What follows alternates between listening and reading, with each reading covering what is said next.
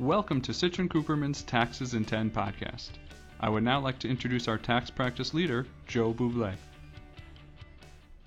Okay, good day everyone, and welcome to Citrin Cooperman's Taxes in 10 podcast. My name is Joe Buble. I'm a tax partner in the New York City office as well as the firm's tax practice leader. And today we're pleased to have as our guest Pat Daly, who is also a tax partner in the New York City office and also head of the firm's high net worth individual practice. Pat, welcome. Thank you, Joe. Okay, glad to be here. Glad you could take time out of your busy schedule. So here we are at the end of the year. I figured we'd talk a little bit about some year-end tax planning and focusing on the few deductions that are left in the code after the tax law changes of a couple of years ago. So let's start off with the mortgage interest expense deduction. Always a classic deduction, always a reason why people were told to buy a home as opposed to renting. So why don't you take us through the change that were made to the mortgage interest deduction? Thanks, Joe. Yeah, as you mentioned, Joe, a lot of people in the past were told buy a house and you get a lot of tax deductions, i.e. your mortgage interest deductions. But in the past, the mortgage deduction was capped out at $1 million of debt. Now what the IRS did is they knocked that $1 million to $750,000. So if I had a mortgage of $1.5 million, effectively I'm only deducting half of the interest that I'm paying because there's a limitation at that $750,000 level. What a lot of clients are doing is they're trying to devise strategies to get around that limit of $750,000. And one that's out there is we want to try to convert what's called acquisition debt, which is on your home, and try to convert that to investment interest expense. Investment interest expense deduction does not have any limits. The only limit is you have to have investment income, and it can get carried over indefinitely. Now, there's a strategy out there that's been looked at, that's been a lot of the big brokerage houses are pushing it out as you go out and you buy your house for cash. You wait 60 days. Why 60 days? Because based on some regulations that are out there, it appears that a 60-day would be the most optimum time to wait to now get a new mortgage and have those mortgage proceeds traced right back into an investment account. Now, once you set up that investment account, you don't want to buy tax-exempt securities in that account because then the interest will not be deductible. Okay, thanks, Pat. That's great. So just to clarify, the 60 days has to do with the tracing rules. Tracing rules, absolutely. So if you wait 60 days, there's no chance that the debt would be traced to the purchase of the home residence. That's correct. Okay. And then just to clarify a couple other things, the limit is on new mortgages. Old mortgages were grandfathered. Right. New mortgages starting after 1/1/18. Yeah. And the second home is still qualified. Correct. Which they talked about changing that. Correct. Okay, good. All right, so then we talked a little bit about the interest expense. Now, the other deduction that was changed was the tax expense. Correct. Real estate taxes and state and local taxes limited to $10,000.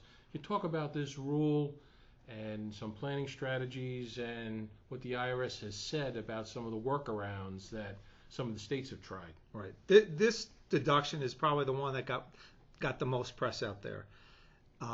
People's state and local taxes and their real estate taxes are now being capped at $10,000. So we have a number of clients that are paying a lot in real estate taxes, and most of those clients thought that they were losing that full deduction.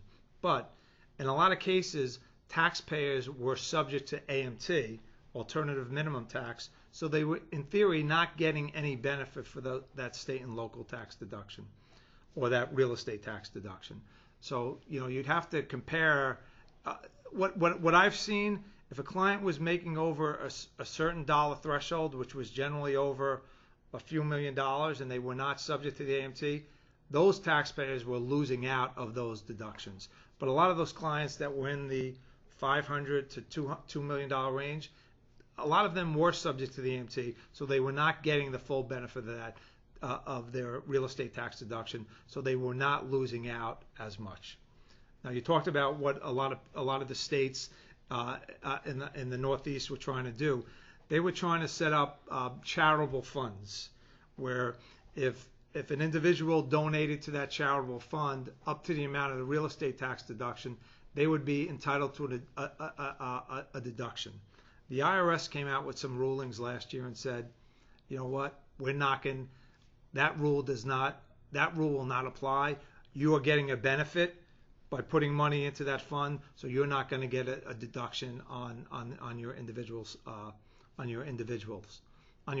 return. A lot of states in the South had these rules in place, and the IRS basically came out and said, we are not going to allow this on an ongoing basis. So as of right now, the state and local deduction and the real estate deduction is capped at 10 grand.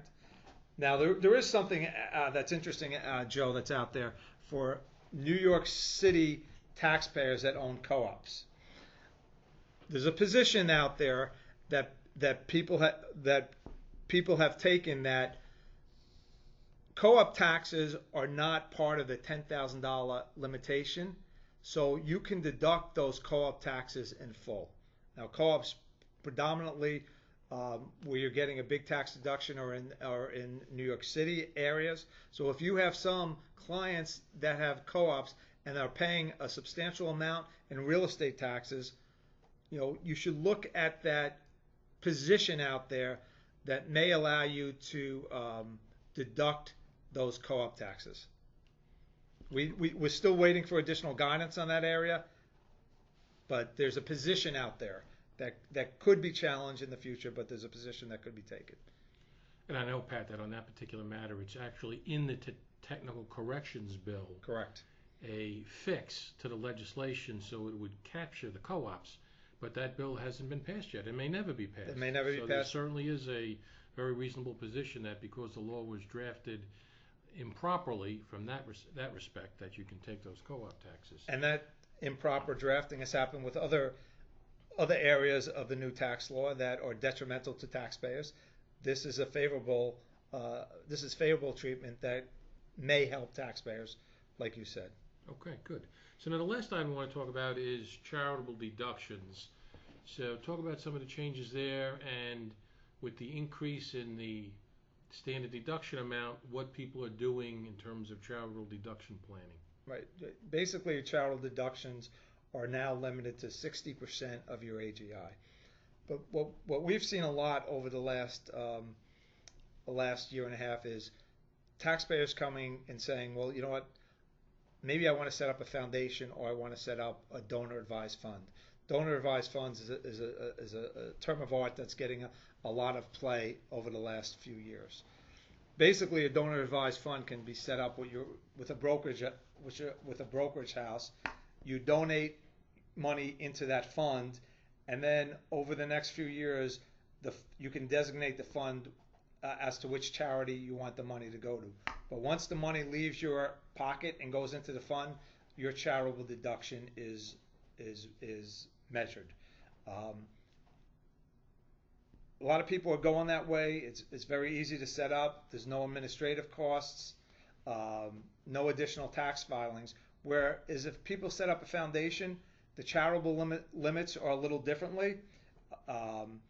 It's a lot more from an administrative point of view. You have to set up the fund. You have to have another tax return. You have to probably get an attorney involved to draft some legal documents. So I always tell taxpayers, a lot of taxpayers want to create a legacy for themselves. If they want to create a legacy for themselves, we're earmarking them to go the foundation way. But if they just are putting away their normal charitable giving on a year by year basis, the donor advised fund is a viable way to go. Okay, Pat, you just want to talk a little bit about bunching? Yes. So that's a new term of art. With the IRS came in and they increased the standard deduction to $24,000. Now, with the cap of the state and local taxes and people's mortgage interest and charity, a lot of taxpayers are not getting over that $24,000 limitation. So instead of itemizing, they're taking the standard deduction. So what we've advised clients to do is, if I was charitable inclined and I was giving away $25,000 a year, hypothetically, each year, possibly what you do so you can get over that standard deduction limitation is year one you make no charitable deduction, and in year two you make a $50,000 deduction. So what you're doing is you're trying to bunch your deductions to try to get over the standard deduction limit of 24, which is for married filing joint taxpayers. And those are the three main. The charity is really the primary deduction that you can bunch your deductions with. And by bunching, the goal is to try to accelerate your deductions in 1 year to get over that standard deduction limitation. Right, there aren't too many other deductions where you can pick and choose a year. That's right. For the most part. Correct. Okay, great. Thanks, Pat. I appreciate that. Well, that concludes this installment of Citrin Cooperman's Taxes in 10 podcast. Please look out for the next one. Should be released in the next week or so. And have a good day, everyone. Thank you. Thanks, Joe.